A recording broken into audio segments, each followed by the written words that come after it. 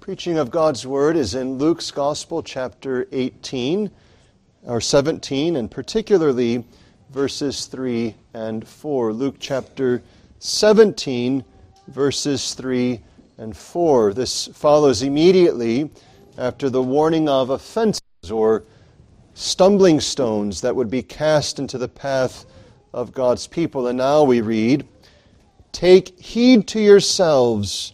If thy brother trespass against thee, rebuke him, and if he repent, forgive him.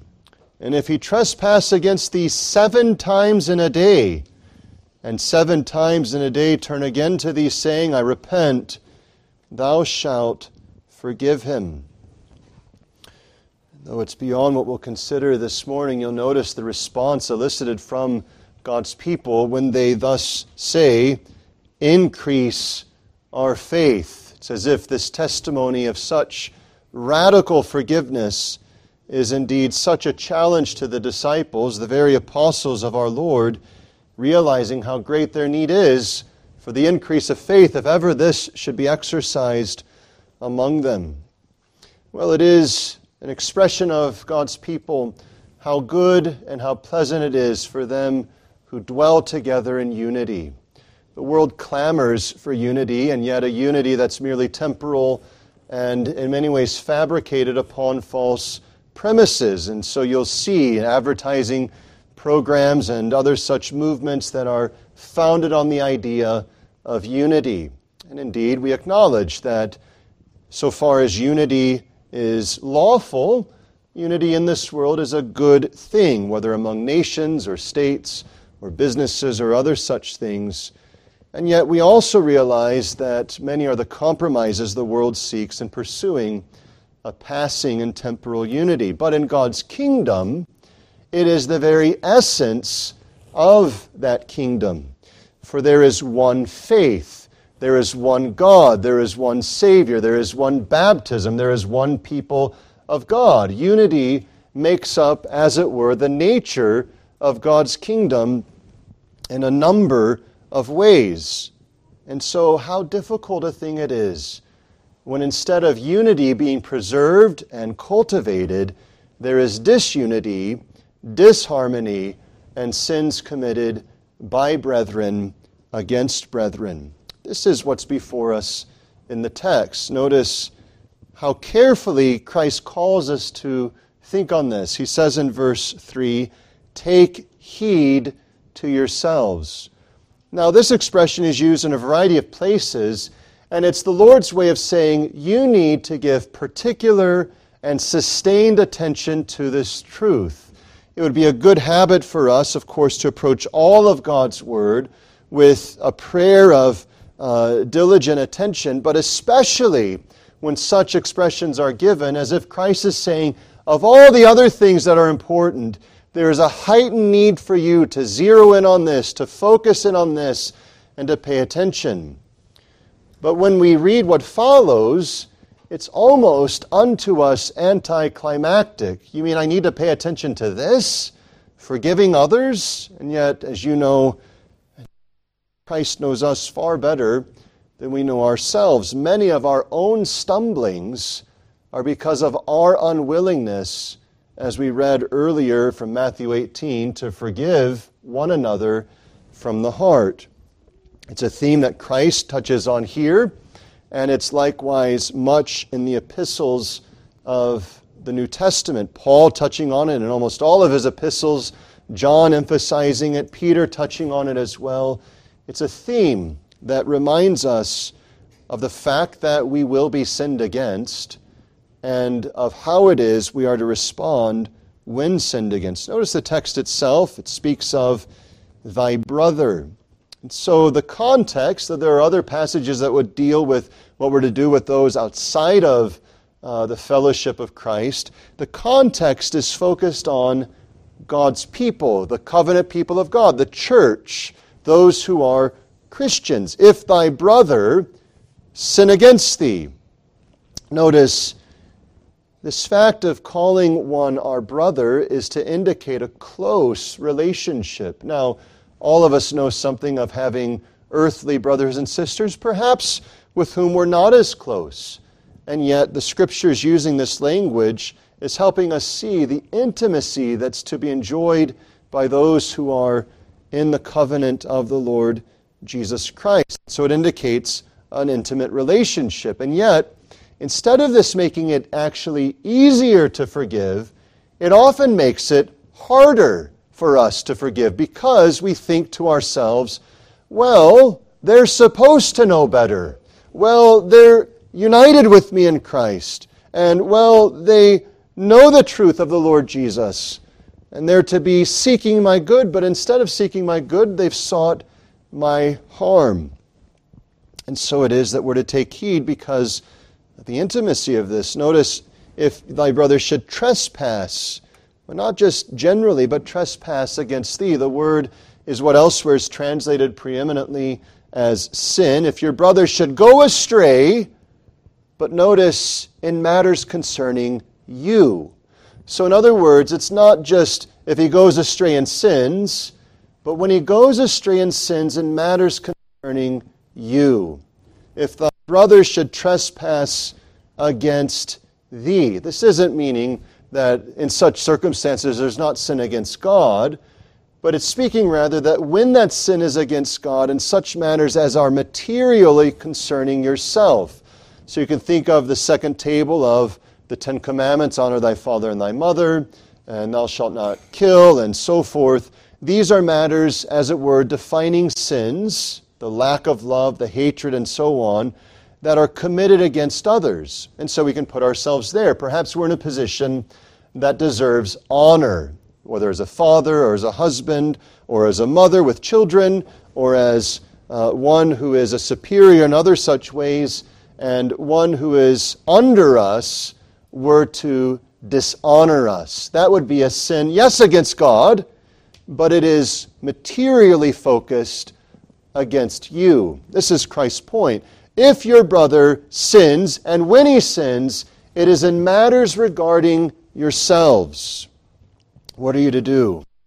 He says, rebuke him. It is admonish or reprove him. Go to him, as elsewhere stated, and show him his fault. And notice, if he repent, if he turn from that way, what are you to do? Forgive him.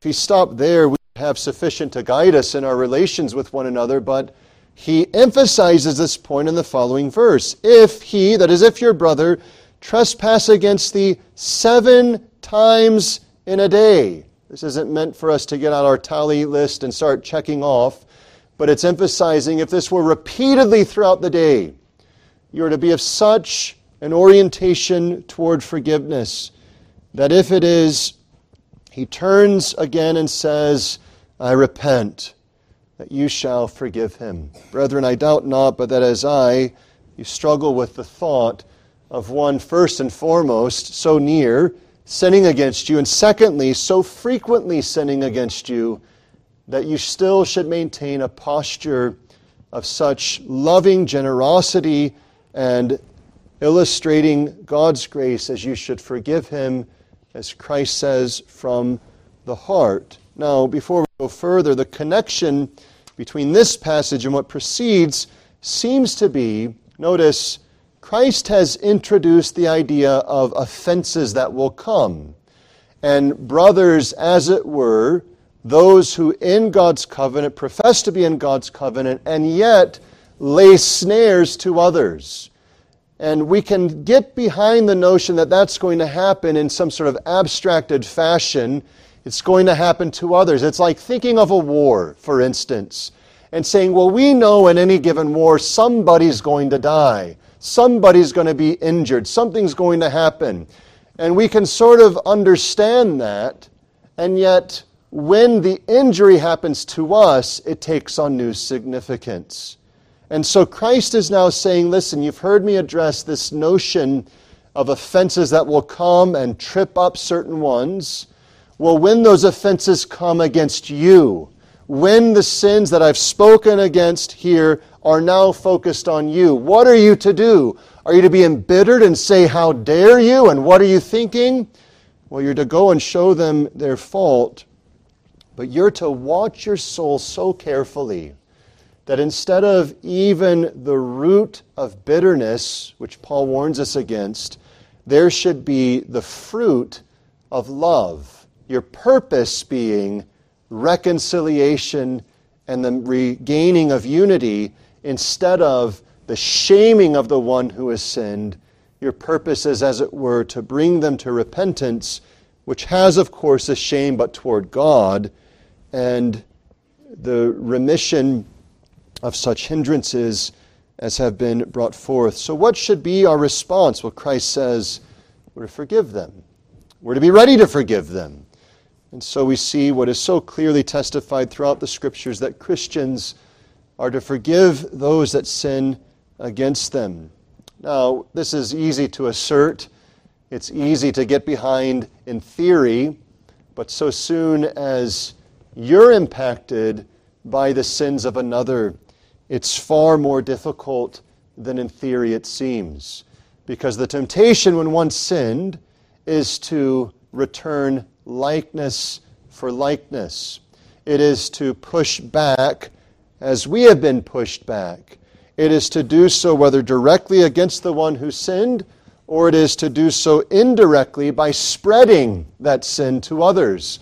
It's instructive, of course, that when Christ addresses this in Matthew 18, that he says, if your brother sin against you, he says, go to your brother. Go to him.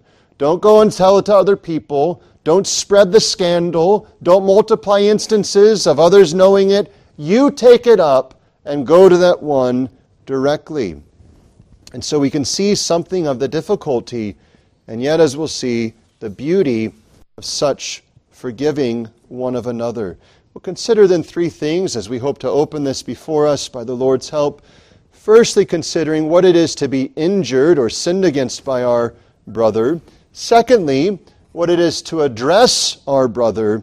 And thirdly, how it is we forgive our brother.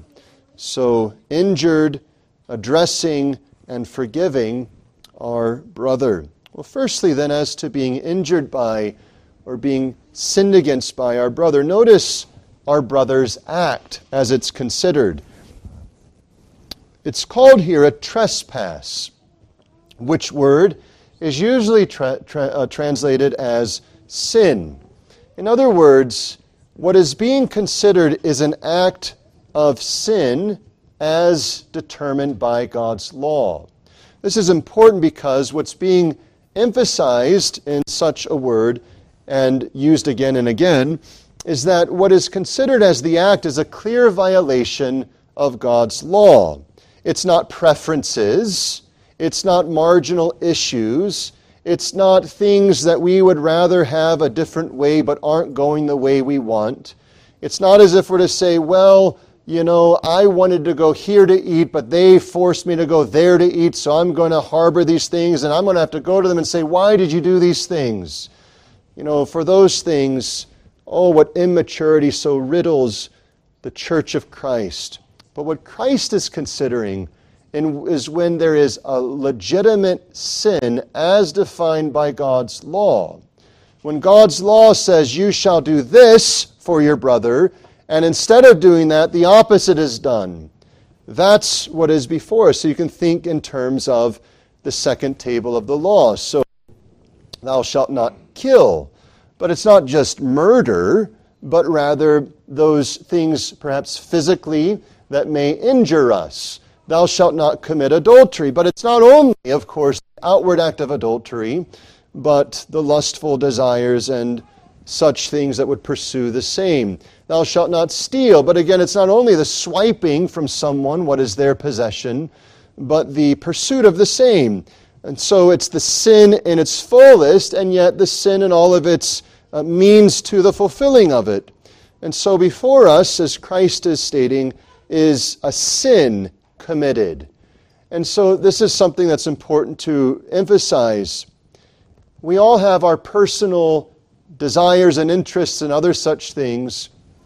It might be as simple as certain times we meet, or the temperature of a room, and all of these things, and someone has it differently. Those aren't sins against us. Those are things which call perhaps at the most for a loving forbearance, But there's no need for us to go to a brother who has a different opinion on those things and say, listen, we need to get this fixed. Because legitimately there's nothing to fix. But when it is, for instance, think of Joseph, his brothers sell him into slavery. That's sin.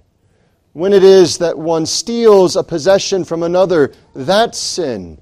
When someone dishonors the good name of another, that's sin. In other words, a brother's act is sin, but notice also, the sin has a focus. So our brother's act is sin, but secondly, our brother's focus of his sin has its target upon you.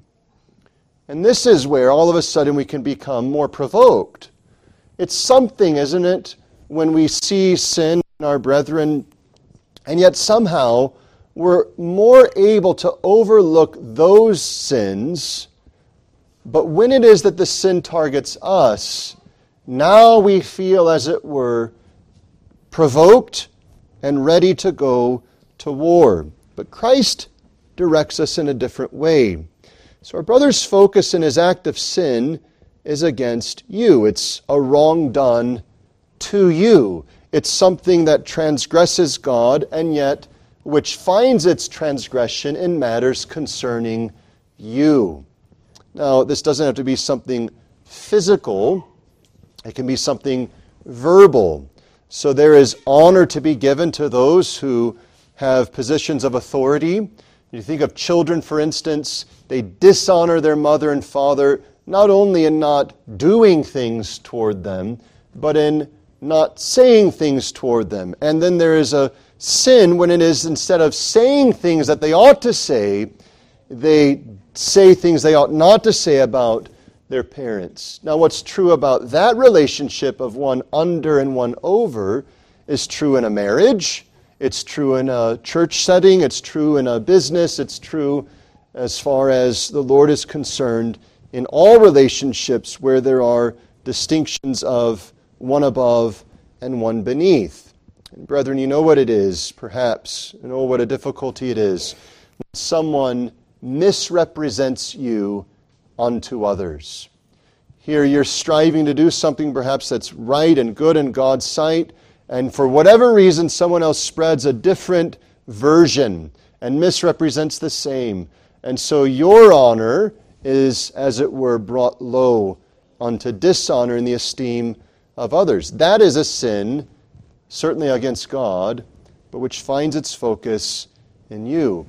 But it doesn't just go that way from those who are under to those who are over. Those who have authority can misuse their authority. Not every misuse warrants the term abuse, but there are even forms of abuse that can be given. A husband has the responsibility and calling to love his wife so that he loves her as Christ loved the church. Now, brethren, that's a lofty calling. That means there is a particular and a peculiar love for the husband that, as it were, exceeds the love that he has for others in this world. Such focus and care and nurturing and service, even as Christ gave to the church. And wives who have experienced even the smallest neglect in those things will know something of the pain and shame that is felt when her husband does not love her as Christ loved the church. What is the wife to do? Well, we'll get to that in a moment. But notice that's what's being gotten at here. Children, you're not the only ones who can sin against one. Your parents can sin against you in not disciplining you in the way that you should be warned and instructed, and not caring for you and instructing you in the way of truth, and not providing for you the means that are needed, perhaps in a careless and hard and cruel posture toward you. The point is this: each of us in our various circumstances knows something of what it is for someone, yes, to sin against God, but to find that way of sinning to be focused, as it were, against us. That's what is before us. This is why we call it being injured by our brother. It may not be physical injury, of course.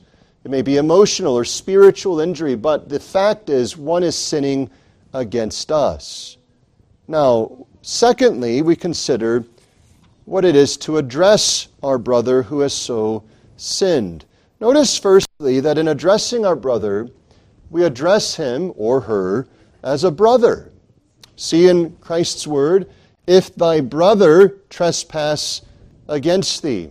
It doesn't say you just throw off all, as it were, restraint and say, well, you must not be a brother because you've done this to me. But there is, even in the way that Christ speaks, a posture of soul that is loving and which is demanded if ever there's to be the issuing of forgiveness and the approaching of that one who has sinned against us. It is a judgment of charity, perhaps, and yet it is a sincere judgment. So he remains thy brother. Yes, the fact of his relationship increases the sin, but the fact of that aggravation does not remove what should be our assessment, that this one who has so sinned is to be counted still as a brother. It's astounding to us how quickly some are willing to say, well, that one couldn't be a brother because they've sinned against me.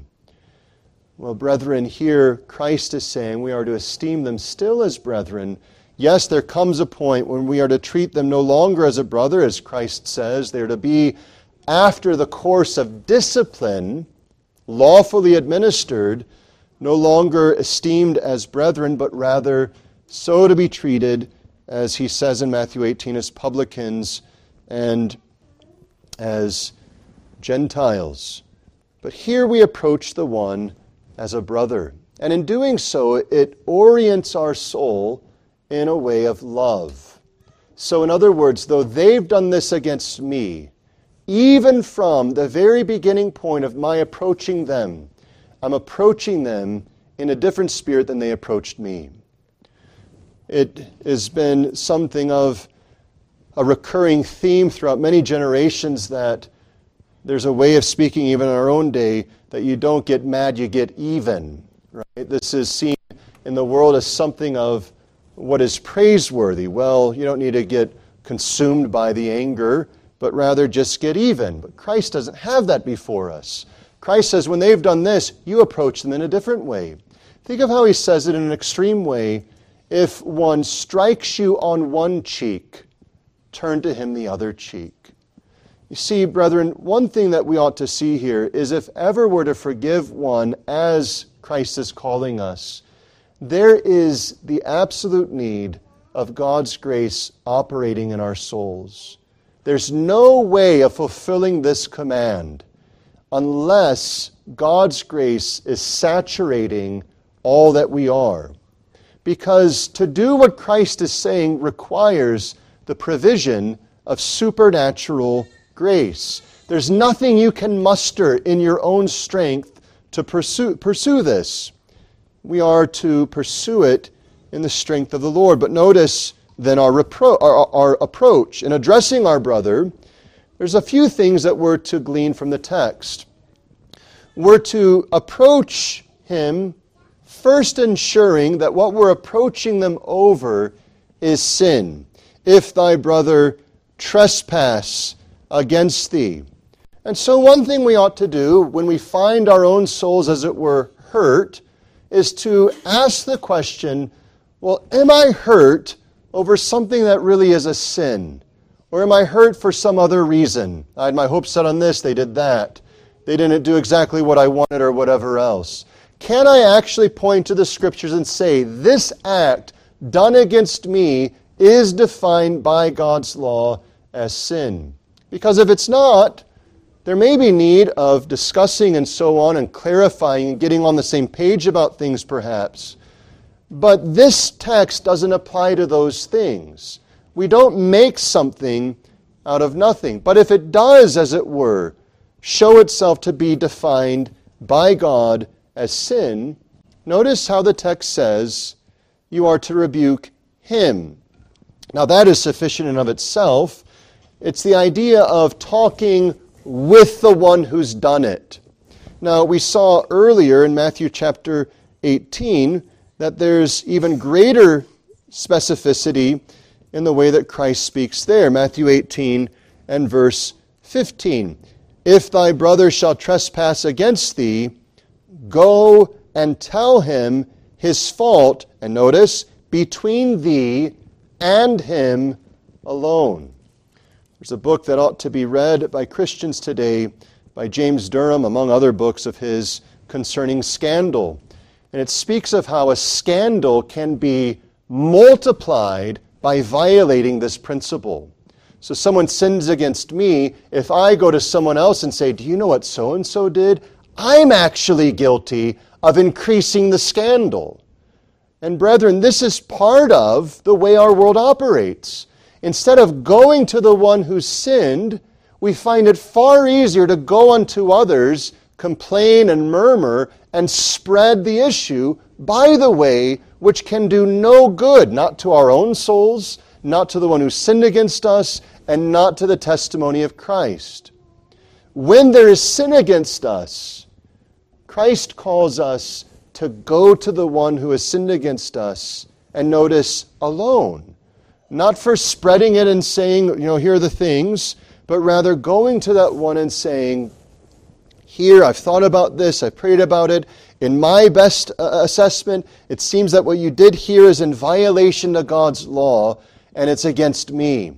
That's what Christ is calling us to do. We're approaching him in private. We're admonishing him, here called rebuking him, that is calling his attention to God's word. And so notice, it's less about calling that person's attention to our injury, and it's more about calling his attention to God's word. We're rebuking him in light of God's word. This is something further that the world misses. The world, when sins are against, loves to magnify the personal angst, sorrow, and hurt that has been felt. This is the victim mentality of our age. This is nothing in the Scripture about cultivating a victimized mindset. It's rather an orientation of our soul to the good of the one who sinned against us for the glory of God. We don't come and say, well, what you did to me has really left me in the dumps, and I'm really upset and disappointed and frustrated, and you've made me so angry, and I can't believe you did this to me, and so on and so forth. That's the way the world deals with these things. That is to be nowhere found in the Scriptures as the way we as Christians deal with it. We come in the light of God's Word for the good of the one who sinned, for the glory of God who stands above, and we seek to heal the damage, the division, approaching the one in private, admonishing him, and you can see woven throughout the purpose of our approach is to seek reconciliation, right? The purpose is to, if he repent, forgive him. We don't then go to our brothers and sisters and say, yeah, I'd had this really difficult talk. So-and-so did this to me, and thankfully they saw their fault and they forgave or repented and I forgave them, which is really a backhanded way of just patting ourselves on the back, puffing ourselves up in pride. Brethren, if it passes this test, no one else in the world should know about it because it's been dealt with. It's over and done. It's figured out, it's resolved, and the Lord is satisfied. You see, our approach in addressing our brother is for that person's good and the praise of God. The world gets it backwards. They approach in order to be vindicated and, as it were, rewarded. We approach in order to heal a division and to bring praise unto our God. Now, notice thirdly, this leads us to the forgiving of our brother. Christ says, if he repent, that is, if his response is that he confesses and gives some evidence of breaking course from his approach, so it's not a sarcastic, well, yeah, okay, I sinned, what do you want me to do? But there is, of the judgment of charity, a measure of sincerity. Brother, what I did was wrong, and I ask you to forgive me. And so it's not the sarcastic way, and it's not the formulaic way of the world. Some scandal breaks out, and what is the very cultured response as it's been curated by a team of professionals? It's, something I've said has been understood by others to bring hurt to them. I'm sorry that they're feeling hurt, and I'm going to be a better person, and I'm sorry that I've disappointed those who put their trust in me, and I resolve to go on and so forth. That's not repenting. That's covering up one's failure and trying to skirt by on the goodwill of others. Rather, there has to be some acknowledgement by the person that there was sin. There's no repentance before God unless there's a confession of sin. And so at the very least, there must be a confession of sin. That's what Matthew 18 says. If he confesses sin, right? That's what the Scriptures tell us ourselves. When we acknowledge our sins, when we confess our sins. And so at the very least, this response indicates there must be the acknowledging of sin as defined by God. So someone comes to us, perhaps unbeknownst to us, we've been doing something that has been truly defined as sin, or even known to us. Someone comes to us and calls us out, and by God's great grace, we're brought to submit, and we say, brother, certainly I'm sorry for the pain that this has caused you, and that shames me. But I, more than that, confess that I've sinned against you in sinning against God in this way. When there's something of that, and we don't stand with a critical eye saying, well, this was said, that wasn't said. His face looked this way, but, they were looking that way. The gesture was over here, and that gesture, and so on. We're going through all the whole thing. No, remember, we're approaching in a spirit of charity, and in that spirit of charity, we're more given to accept than we are to criticize and filter and say, well, I don't know, it didn't tick all the boxes I was hoping for. And so when we see the evidence of a sincere confession, our response then is, as Christ says, to forgive him. It's a beautiful word that is frequently used, as it is here, forgive. It means to send away. Think of that for a moment. If your body's ever been ravaged by an illness, what would it mean to your body if that illness were sent away? Right? Your body would know no longer the effects of that illness. If your hunger were sent away, you would no longer feel the effects of your hunger.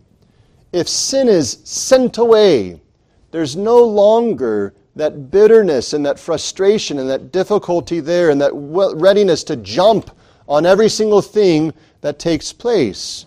And so Christ is saying, when that confession is made, when there's evidence of the same, send away the sin, forgive it. It's no longer to be found. Think of it this way, children. If you have a ball in your hand and you're to throw the ball, you're to throw it by pulling back and going forward and doing what? Letting the ball go. If you hold on to it, you're liable actually to injure yourself, especially when you put all the force into throwing and at the last moment hold back. You're refraining from releasing and throwing away the ball. Many times we're tempted to say we forgive, but instead of releasing, as it were, we tuck it away in our pocket, waiting for the next moment to pull out and say, yeah, but, remember this? Yeah, but, remember that? You see, the forgiveness is to be a real forgiveness. It's to be, by God's grace, such that it's flung from us. And as it were, it's no longer a matter between us. It doesn't mean that we forget it. That's humanly impossible. You can't forget, especially when there are certain things done to us. But what it does mean is that no longer is the ground of division between us, and that we're willing in charity to carry on in a degree of fellowship with that one who sinned against us. To do this, it is the need that we have God's grace. Now, it's also, perhaps we can say, how is it that this response can be realized? Well, Paul gives us help in the book of Ephesians. Notice Ephesians in chapter 4. Here he is addressing the issue of forgiveness, and notice how he wades into this topic in verse 31.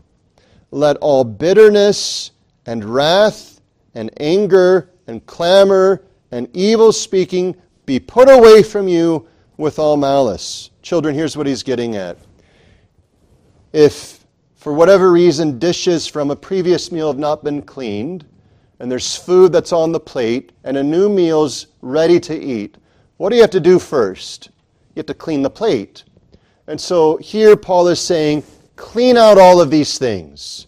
Get rid of the bitterness, the anger, the malice. Because if that's not swiped away, if that's not cleaned, you'll never be able to do what's next. Notice, be kind one to another, tender-hearted.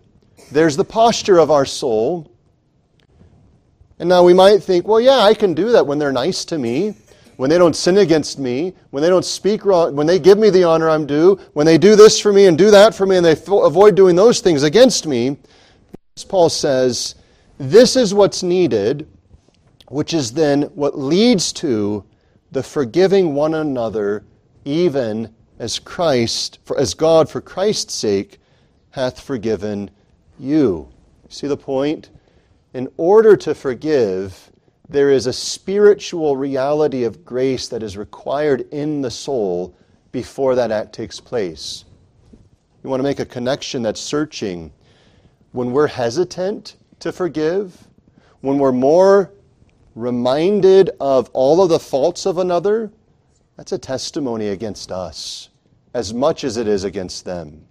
It's a testimony against us that we are those who, instead of being free of bitterness, wrath, anger, clamor, evil speaking, and so on, and being full of kind-heartedness and tender-heartedness, we're full of bitterness and all these things. Someone says, well, wait, does that mean you're saying that it's the other person's fault? By no means. The reality is, both the pot and the kettle can be black.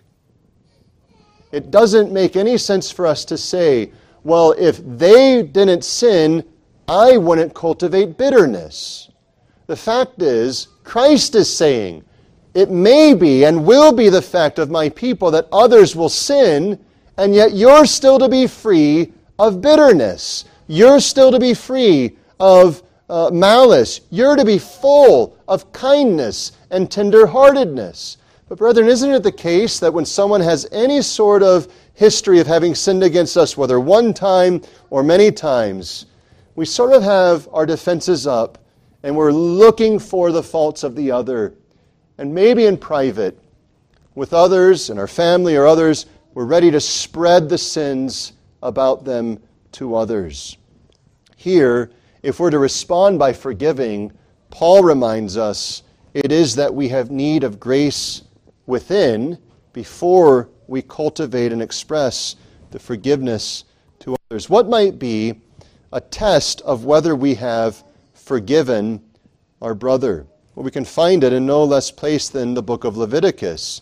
It's astounding to us that some think the book of Leviticus unhelpful or one that we just sort of get through. It's actually full of tremendous insight to practical matters quite relevant to us today. Notice in Leviticus chapter 19, in verse 18, verse 17, it quite well fits. Leviticus 19, 17, and 18. Thou shalt not hate thy brother in thine heart. Thou shalt in any wise rebuke thy neighbor, and not suffer sin upon him. Thou shalt not avenge, nor bear any grudge against the children of thy people, but thou shalt love thy neighbor as thyself. I am the Lord. Brethren, take inventory for a moment and ask yourself this. Is there a brother or sister in this congregation, let's start there, in this congregation, with whom you have an inward grudge? Is there anyone in this congregation that as you sort of go through the roll, as it were, you think about where everyone sits, and you're going through your mind with that in your own soul, you come to their face, you come to their name, and in your heart, there is that bitterness that you sense. Let me be clear. It may be that they've sinned against you. But let's talk for a moment about this. That bitterness that is protected and permitted is your sin.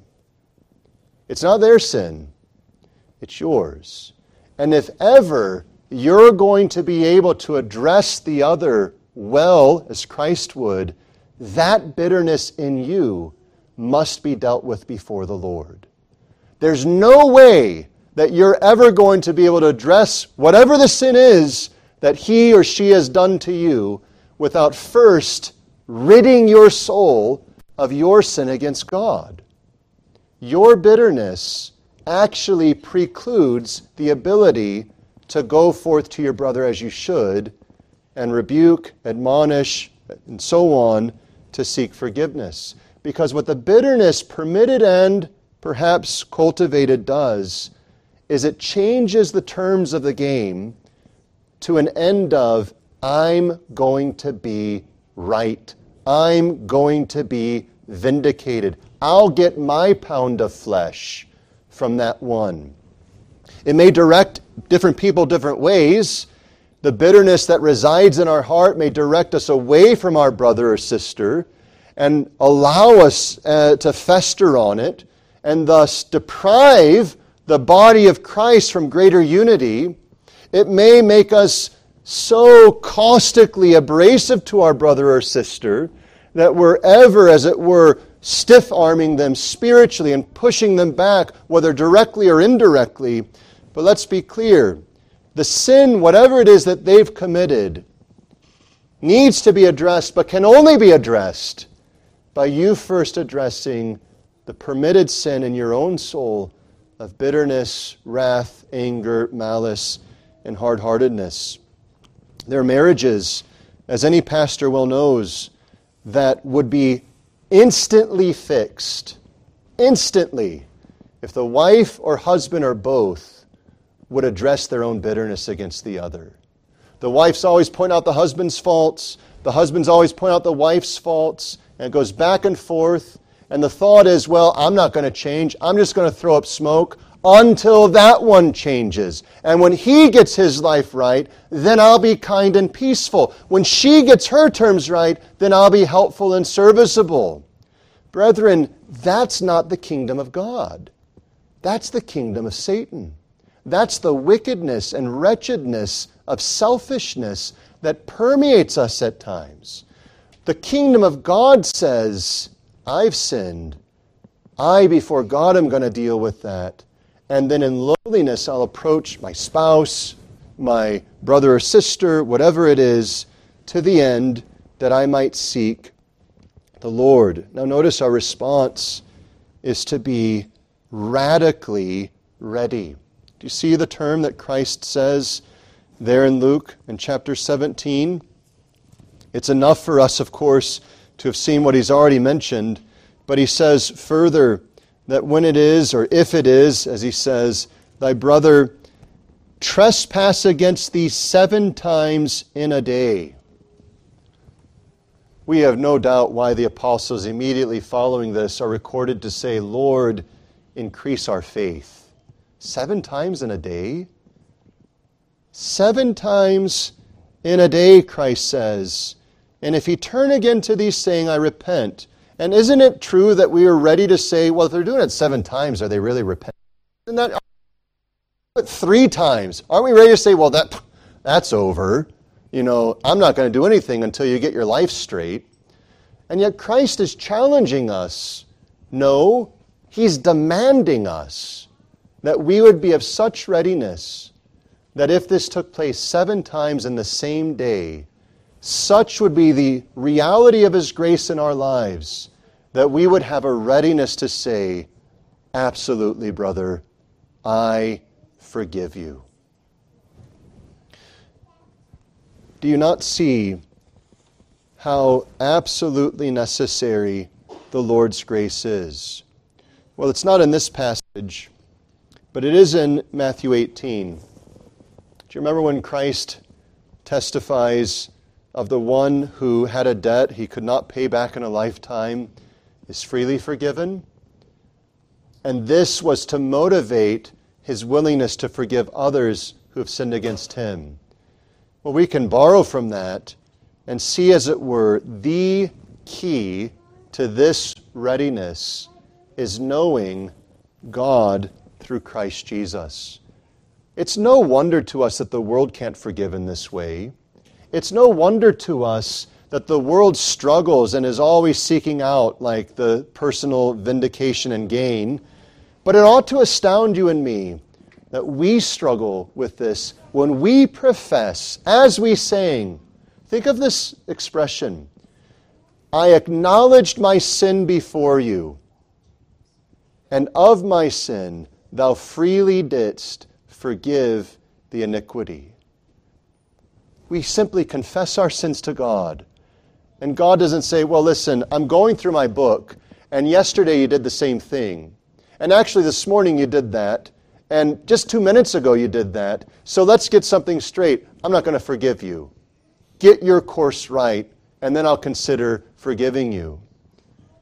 Brother, think for a moment, when we hesitate to forgive others, what testimony that gives to the world of how God forgives us. This is the point that Christ gives in Matthew 18. You've been forgiven such a debt that in no way could you ever repay.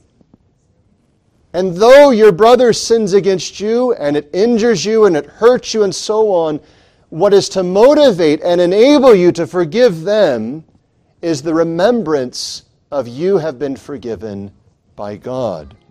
So, as we close, there are difficulties to note. Sins against us can be and are very painful. Sometimes they're against us personally, sometimes they're against our children, sometimes they're against our spouse, and in some ways, when they're against us in our families or when they're against us in our church, someone outside of the church commits a sin against us and a member in the church, it actually hurts more. And we feel, as it were, more embittered and more frustrated. The pain is real. But brethren, the difficulty is overcome by the remembrance of the Lord's forgiving us. The Lord's grace that far outweighs any mercy or compassion that we may give. Someone may raise the question, well, what about, are you saying that, is God saying, more importantly, that when we forgive, we're just to be, imprudent and careless and so on? What if they've done something criminal to us? No, there's a way of going about justice, and yet without the personal invective, as it were, against the person, seeking God's glory. There's a way to be free from bitterness while still seeking justice to prevail. That though there may be the personal forgiveness, a crime that's been committed may and ought to be prosecuted for the good of society or for the glory of God. So for instance, as unthinkable as the situation can be, there are Christians, brethren, think of this, there are Christians who are on record as having experienced this. A child is murdered, and the parent, who's a Christian, actually has, by God's grace, the ability to speak with the murderer, and the murderer, brought to some form of confession, is forgiven by the parent. Well, we aren't saying, and God's Word isn't saying at that point they ought to be released from their civil crime. There is still the need, out of the civil crime, to be prosecuted and indeed punished. But the parent who has suffered the wrong of their child being taken unlawfully is personally, as it were, no longer embittered against that one. What is able to make that happen? It's the knowledge that our sins against God are far more wicked than that person's murdering of our child. You see, the point is, the reason that we struggle with forgiving others is because we haven't fully come to terms with what our sin is against God and what it means for Him to forgive us. When we start with what He's done for us, it actually clears the way for our readiness to forgive one another. So to help us, we are to remember our elder brother, who has come to forgive and has forgiven. And as we do, we trust him that God will not suffer unrighteousness to be unpunished, but that God, as we are told, we're to leave room for the vengeance of God. Vengeance is mine, I will repay. It's an act of faith. God, if there is injustice here that needs to be answered, I trust you to bring it to pass. But as for me, my hands will be from personal pursuit of this matter. So, brethren,